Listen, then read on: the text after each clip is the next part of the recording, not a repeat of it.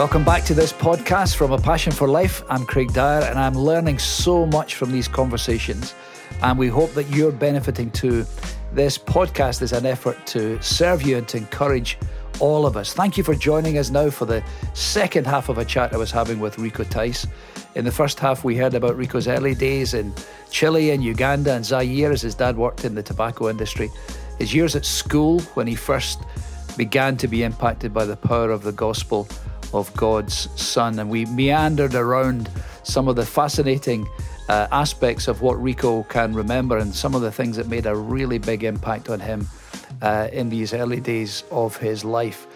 Rico, let's go back a little bit to those earlier days. Can you remember your first serious encounter with the Bible? Was it something you heard preached, or was someone with you in a group, or was it one-to-one? I mean, can you remember when first? Vividly, brother. I had gone to my brother started going through Christopher Ash. He started going to a 9:00 voluntary communion service. Yeah. And I started going, and honestly, brother, the reason I went is there was a very pretty girl called Emma Young who was about 4 years older. I never spoke to her, but she went from the local girls' school. So I used to like watching her walk up and down the aisle to communion. I don't think she realises she's the reason I'm now ordained. Anyway, there you have it. And Thanks, Emma. So one day I was just waiting for Emma to walk up the aisle. But before that, the chaplain said, "Who is this man who in the Sermon on the Mount says, 'Love your enemies, pray for those who persecute you'?" And then, as he's being murdered, cries out for his executioners, "Father, forgive them, they don't know what they do." And that cut me in half. I just remember, because I'd been taking this diary and I realised I was a hypocrite. I said one thing, I did another. So I but by that time realised there was this big gap between the real and ideal with me. Goodness. That I was a Romans 7 man. I don't do the good I want to do, the evil I don't want to do, this I keep on doing. Yeah. But I suddenly saw that was not true of Jesus. I suddenly saw Jesus was different to that. And consistent, my mind was, I wasn't yet a believer, but my mind was illumined by that moment. And then Christopher Ash's little Christian forum group once a week, if you're a teacher and running a school group, it was just amazing. I'd go and I found my heart would burn as I heard the Bible. People would come and give a little 15-minute talk. Huh. But I just found that I'm just burning with this is true and it's real and it's the way to go. Isn't that so glorious? Because nobody ever had to sit you down and say, "Now look, we need to be guys who take the Bible seriously." It was already there. You knew it. You'd tasted it. You felt the power of that word. At work in your it life. really was. I find it good. And then there were some little Bible notes that I started to use on and off, by not regularly, but written by a guy called John Edison, called Newness of Life. Yeah. And again, I just remember thinking, gosh, this is real. And then interestingly, there was one moment where I flicked open Ecclesiastes chapter 2. I don't know why, but I had my Bible reading notes in this little thing, and I saw it. And then and Solomon, as he looks for the purpose of life and he doesn't find it in laughter. I wanted to know what was good under heaven in the few days of our lives. I tried a harem, and then he tries work. I remember, and then it says, and yet everything was a chasing after the wind. And that passage as well, I had such a sense of the meaningless of life under the sun without the Lord. I just thought, when we're here for such a short time, the brevity of life, and we've got to link up with God. That it's just palpable to hear you talk about that, because that really has been the watchword of your life and ministry, and it's, I think, fascinating to hear that. Well, it is, and I suppose it's because partly, Craig, I did go to school with alpha males who have been given 2 aces and 2 kings in the card game of life, and turned their back on God and lived their own way, but actually have had lives of flourishing, many of them. And their biggest problem will be, they're like the rich man and Lazarus in Luke 16, where, son, remember in your lifetime you received your good things. Your good things. That rich man in that parable doesn't have a problem until he goes to hell. He finds himself in hell. He's been given so many gifts. He ignores the poor man at his gate. He ignores the scriptures. And his first problem is when he's in hell. And I think that that's true of a lot of the guys I was at school with. Now, I don't wish them evil in their lives. I'm not an ambulance chaser. But I'm saying it is the reality of a judgment to come and their sin. and preaching that they've got to wake up to. Hell is their biggest problem. They can cope with a lot of the problems in this life because the Lord's, in his kindness, lavished them with gifts. So there had been that, so to speak, Copernican revolution in your life. Suddenly there was a new reality that was glorious, that you were seeing fruitfully and wonderfully and everything in terms of the gospel. Were you... Yes, and the lens to it was my own sin.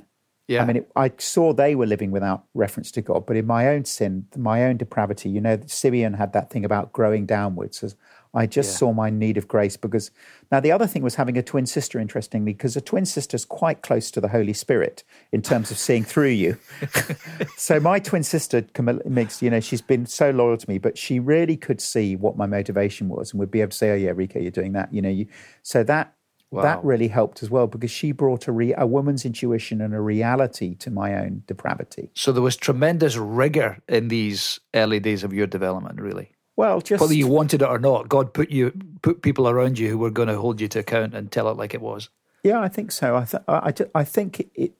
You know, let's not get away from the fact that he who's been forgiven much loves much. Yeah, you know, I love that. You can see absolutely. That. Yeah. I love that. Were you already beginning to think about a life in gospel ministry at that point, or did you have other thoughts?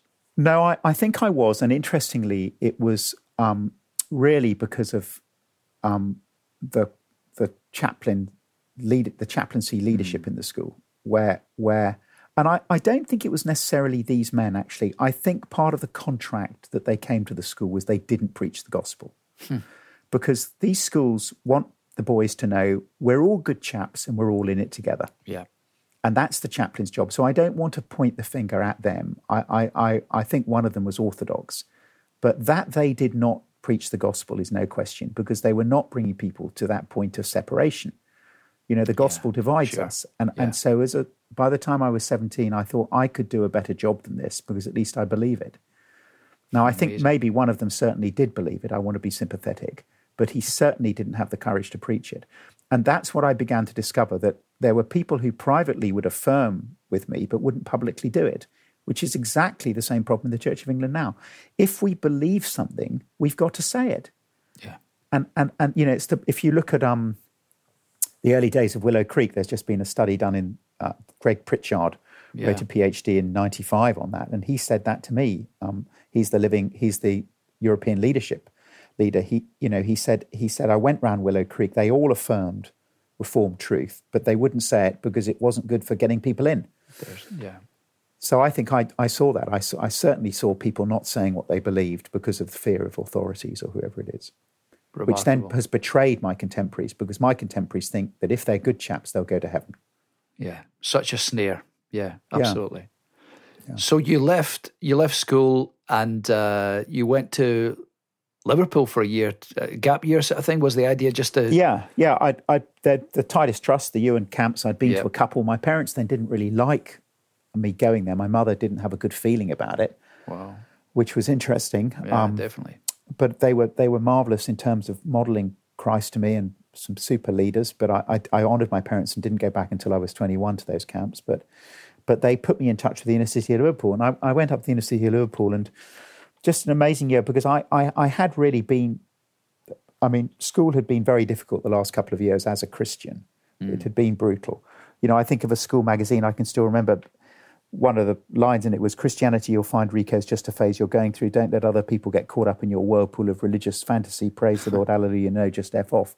So that was every month these would come out, these magazines. So, but the inner city of Liverpool emotionally rehabilitated me. I mean, I remember thinking, gosh, this is what it means to be happy. It was a very humorous, a lovely community of Christians in the middle of the inner city, 80% unemployment, 3 tower blocks outside my window, one of which Cavour, 7 mums had jumped off. 7. Oh. You know, they'd get to the 12th floor, the lift had broken, they find they'd left their purse in the quick save and take the quick way down. So really brutal. But at the same time, the light of Christ, Barbara Cunningham, the cook that cooked for us in the little youth club I was in. So just a wonderful experience of Christian joy in a very tough environment. So I saw the gospel worked in the inner city. But at the same time, I saw that I was a very privileged chap, that that, I'd had so much resource poured into me. And that was very humbling. You suddenly think, gosh, you need to serve because you've had loving parents and a good home and security and opportunity. So that was a very humbling, sobering experience too. So a faith really forged in the furnace of a consciousness of your own sin, the power of God's word, the blessing and privilege of your life that drove you not to just look out for yourself, but a sense of responsibility to get this gospel out and to love and care for people wherever you and them. Contemporaries for school that then set out to live for themselves. Yeah. I just really, they could have done so much if they'd have given themselves. Was it the emptiness of that you saw, or? Well, I just think God will judge people if you do that. If you take all the gifts and ignore him when he's given those gifts so that you serve others. I don't want to sound self-righteous because there's so much ego and idolatry in me, but to see that clearly, to see people just turn away because they're going, actually, life's for me. Yeah. That as well. I've never quite got over that, really. Now, you're a great guy for context. We talked about that in the first podcast. When you began your degree at Bristol, it was history you were reading there. So was that a big thing for you in terms of getting a big historical worldview? Was that the thinking behind that, or? Yeah, absolutely. Whatever I did in history, I did the history of the church. Right. So whatever subject I picked, I picked what I said. I did Zimbabwe and I did Ireland, or whatever I did what's going on in the church, which actually my tutors really enjoyed. It was interesting to have some nutcase who just wanted to do the church, So yeah. But that really gave me a context for preaching, and so for example, this is why it's so important with Passion for Life that we hold to the truths of Scripture. We're not just going to do sin and judgment. We're going to do wrath and hell. Yeah. We're going to teach the Bible clearly. We're going to be gracious and be very gracious with people, but we're not going to not tell them the truth. And the reason for that is that I really did see in church history that so often evangelism can be the spearhead of liberalism going into the church, because people think we don't have to be faithful to this message. We're just trying to get people in. So we'll leave out the tough bits. And that's very striking. Let's hear that again. We've got to remember that evangelism is a subset of faithfulness. Faithfulness is not a subset of evangelism. This is the great problem at the moment in the Church of England, and caused me to walk out of the Archbishop's Council for evangelism, because not Archbishop Welby, but the vice chair was saying, no, I'm setting up a church plant in Liverpool for people who are in same-sex relationships and practicing. And of course, he was saying, I'm doing it for evangelism. But what he's doing is he's saying, don't worry, we're going to preach that Jesus is not Lord of your sexuality. Yeah, he's not Lord there. Now, I by doing church history, I grasped how quickly, when you go down that route, the generations lose the gospel. Which is why at the moment, we in the Church of England, we've got to realise that with the Living in Love and Faith report coming out, and it's very, very important we listen, but certainly as far as I'm concerned, I'm not moving from Jesus is Lord. That's the gospel. And only if you preach that gospel will the Holy Spirit honour that and open blind eyes. It's remarkable that in our day and generation, that's up for grabs. And there are huge magnetic forces pulling us away from that gospel orthodoxy. And we just have to be aware of it. Yeah, and we all want to be accepted. We all want to be accepted, and this will mean that we're not accepted. So we're heading for the margins if we hold to this truth. And I've got to get my identity in the gospel, so that I don't want to lead with this on evangelism, but nevertheless, I'm not going to lie to people. And I've got to get my identity clear that whether you accept or reject me doesn't make me valuable. What makes me valuable is Christ died for me. Yeah. What was so hard at school was my identity wasn't formed and I was getting bashed. But we formed our identity around the grace of God. We know who we are. We keep seeing our sin. We need God's grace. Therefore, that's where I find the love and the acceptance that enables me to say, I'm going to love you, but I'm standing firm. And particularly on that issue too, since we're on it, the living out brothers, people like Ed Shaw and Vaughan absolutely. Roberts, who are these same-sex attracted celibate who are saying, Give us a safe place in the church where we can be celebrated for staying celibate. Don't say that this is one of our options. This is a salvation issue for us, that we repent of this sin, as with all other sin. Yeah. And we need to be a safe place for our brothers and sisters who are battling to be celibate. This is so helpful, Rico, as we see that a mission culture is not necessarily a pretty thing to live by. It's tough in the culture. It means being distinct and being different and sticking, not negatively, rigidly to the Word of God, but in the way that you would cling to a lifeboat. And that's the glories of it. Saving ourselves from this corrupt generation is. Yeah, and the other thing is, brother, very simply, the Holy Spirit will depart if we don't. Yeah. Jesus says, I'll remove my lampstand. So the reason we have to hold to the truth that Jesus is Lord in all things, including human sexuality, is we don't want the Holy Spirit to depart, because the only way anyone gets converted is if he does the miracle and opens blind eyes. So it's the logic of saying, I am not going to sit here and proclaim a gospel which the Holy Spirit won't honour, because my words ain't going to do anything. It's going to be the Lord taking his word and opening blind eyes. Remarkable. So we are absolutely... It's a non-negotiable that we stay to the truth, because he is the Spirit of truth. And you mentioned your training there, all the way through your training then in Oxford, Wycliffe Hall. Was that a bit of a battleground as well, or was that a good experience? No, actually, Wycliffe, I look back, people like Dick France and David Wenham and Alistair McGrath, I just look back on people that really were Christian men and women. And that were on staff there. I'm very grateful to the Church of England for that, actually, and above all because it gave me a great peer group. But I tell you one thing I did learn at Wycliffe, and that was there are two types of people at theological college. There are those who go on asking questions, and those who even at 25 have said, no, I don't ask questions, I answer them. Oh. And, you've got to be someone who's got the humility to, who ask questions. John Stott never stopped asking questions. Yeah. And brother, sister, it's just, to see somebody who's, pity your church if you don't ask questions. We've got to be people that are always learning, always listening, explore, explain, encourage. What have they said? Yeah. What's the next thing they need to hear? How do I put flesh on that? But, Schaefer, be asking questions. And what amazed me is I look back at some people at college and I don't think they ever did. They were too proud. They just answered questions. Remarkable. How desperate for their minds to be full in their estimation by that stage in life. It doesn't augur well for the future. Yeah, just amazing not to be... Jesus asked over 300 questions in the Gospels. So, we need to be asking questions. Absolutely. Mm-hmm. Rico, you're committed to what we've been talking about, expository Bible preaching. How would you define that for us today? Well, I think at the end of the sermon, people have got to have got the big idea from the passage. So when you've got a passage, there's what's the big idea in the passage? And then how do the verses head towards explaining that big idea? And those are your headings. Mm-hmm. But it's this idea of being able to say, here's the key phrase in this passage.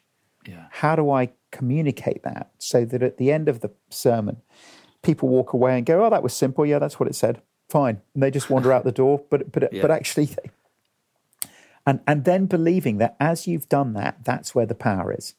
Yes. That the power is in the word as we explain it and illustrate and apply it. And it's hard graft, isn't it? It looks easy. Certainly when you do it, it looks easy, but it's hard graft. I think it's very lonely sometimes. I can think of times at 11 o'clock on a Saturday night when it's too late to phone a friend and you've hit a roadblock and you think, I've suddenly seen there's just not a logic here with your outline. I don't know where I'm going. Yeah, I can remember once putting on some sermon tapes because I'd hit a roadblock, but it was 11 o'clock at night. I was preaching the next morning, but I thought, how on earth do they do it? Because I can't see the logic here of how this works. That's incredible. Yeah. It's great to hear that that's your experience, because I guarantee there are anybody who's listening to this who's a preacher is nodding their head, who has to do it regularly. And you're trying to figure out who Melchizedek is, and tomorrow morning there's going to be, maybe in 9 hours' time, there's going to be a row of people who want to find out. Well, brother, let me just say one thing that has been amazing, and I really do commend this. I've just written this little book, Faithful Leaders, really about just trying to be faithful in teaching the Bible and can sin, watching our own sin and leading ourselves. But I found that when I wrote the bit about holding to God's word, 2 Timothy 3 and just being a faithful workman, I did look back and we have a little group on a Thursday morning, and whether people are employed or not, you can do this. And you have to, for 10 minutes, do the outline of your sermon, and then you get 20 minutes input. Wow. And as I look back, having that 72 hours before the sermon has been amazing, because one is you have to have something prepared. You've got to have the bones of the talk. Yeah. That's very good. So you've got to have it by Thursday. Or I mean, if you haven't got it, they'll sort of help you a bit, but it works best. You've got the bones. And then you've sort of, what I then found was then I tend to have hit those roadblocks on Thursday morning, and then I've got a little group I can say, well, these are the roadblocks. Now, even if we have a group, men and women are in it. I think of people who've been remarkable. Melinda Hendry, who's on staff at All Souls, is just brilliant in those groups.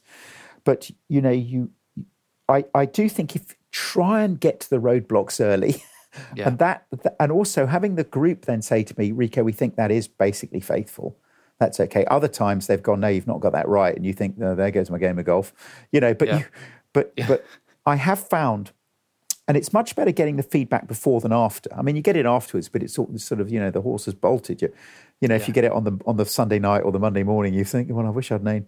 But to get it before and realise what's coming, as I've looked back over the 30 years of All Souls, that meeting has been absolutely indispensable. That's a great thing. Yeah. And and some people are good at illustrations, some people are good at application. Obviously, when the boss speaks, when Hugh Palmer would say a point, I would take that much more seriously because I'm under the authority of the church, but also to some degree him. So you can not take the comment or not, but even if you don't take it, why do you not take it? And there might be ways for us to find help with a few pals who decide we're going to have a Skype call or we're going to have a Zoom call on a Thursday morning. And absolutely, take 3 or 4 ministers to say, look, we'll all have 20 minutes on our sermon each. We'll do a 7-minute outline and then 30 minutes feedback. Because then what happens, of course, is someone in the group says, do you know what? I did hear that John Stott, he did a super talk on that, and it's there, and suddenly you get the illustration or the input too. But I have found that group of trying to sit under God's word and be faithful, but not alone, to have other people help me, has been amazing. Yeah. Now, as we think a little bit about your ministry also, is obviously your name is synonymous with the, I guess, internationally known Christianity Explored course, but I guess it exists not because you set out to produce it for a global market, but I take it because you were looking for something to develop a mission culture in the local church in All Souls as you went there in was it 94? Yeah, absolutely. And just to say to everyone, make your local church your laboratory. That's where you work stuff out. And then, there might be things you find out for the rest of us on the wider scene, and we're desperate to hear them. But the local church is where you work stuff out. I can't bear this thing where some people think they can go from desk to publication. Yeah. You go to desk to local church for 10 years while you work it out in your context. And then you ask other brothers in their context. I mean, I've had people run CE for me or Life Explored in other contexts with the same theology but a different context. Then you get all the feedback. Yeah. And then having been through that experience, you then say, okay, I think this material is ready to go out to the wider church. And then again, you're still wanting to learn. So then, as with Life Explored, we're doing a big rewrite because we got things wrong in the first course. We're still thrilled with it. We think idolatry and that Bible overview is wonderfully worked together, but there was lots we got wrong. So we've gone again, having had all the feedback. So, Semper Reformanda, always reforming, but doing that in a local church. And Craig, I mean, the agony of the Ravi Zacharias story, for me, the most agonizing thing was he was not in a local church. Yeah. Maybe, I don't know why that was, but every Sunday maybe he was such demand that he was doing a big talk somewhere. But it's the local church which is God's tool for keeping us all humble, servant-hearted, and we're not wise ever to try and outwit the Bible in terms of what we should be making. Ravi should have been on the coffee rota at his local church, and he should have been doing that, and then other jobs that just keep. And then, of course, you learn so much. You do the coffee rota with someone who's been doing it for 35 years, and she's lost both her sons and she keeps being faithful, and it makes you want to weep, and you think, I'm going to keep following Jesus myself. That's stunning. That it's so important, that aspect. Yeah. Rico, if someone were maybe to be listening today and to say, well, that's okay when you're at All Souls Langham Place, huge staff team, wonderful resources, ministry Disneyland. It's not easy in the inner city, or it's not easy in a rural parish. What would you say? Are the principles we've been talking about transferable to every situation? Yeah, the principles are transferable, but I just want to humbly acknowledge, I think that's true. I think I'm in a very privileged situation, and I think that there are lots of things that make my life easier. I'm in a team situation, so I just want to acknowledge that I think, I don't know if the Lord could have trusted me with isolation. I don't know. I think that what I have learned is that if you're a number two, you have to be absolutely loyal to your boss, to the number one, and loyalty begins at the point of disagreement. So you've got to really work that out and be clear on that. But I've had very good bosses to work for. So the first thing I want to say is that would be I think that crit would be one that's appropriate. I think life probably is easier for me. But at the same time, working to get the Bible open and teach it to people. It doesn't matter what razzmatazz you've got around it. That's where the power is. People get changed as Jesus walks off the pages and meets them.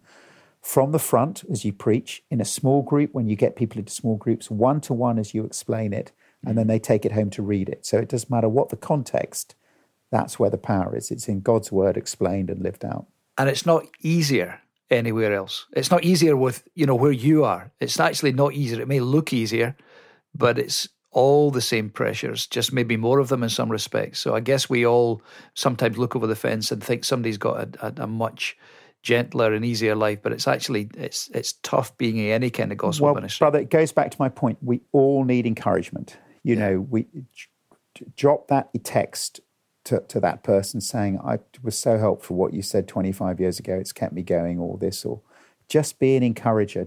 We all need it. If John Stott says discouragement was his biggest problem, then it's a huge thing for all of us. So keep encouraging people to be faithful, and don't think that there's another place where if that there's power, because that's not going to put the roots in. It's interesting, isn't it? The kingdom comes as the seed is sown in Mark chapter 4. Yeah. So it's the seed that brings the kingdom. I've got to therefore keep sowing the seed. But there's there are three types of the four seed that hit the rocky places, etc. Exactly. The path, it's going to be discouraging work. Amazing. Rico, regrettably, we've got to begin to draw this to a close. Just lastly, what are your hopes for A Passion for Life?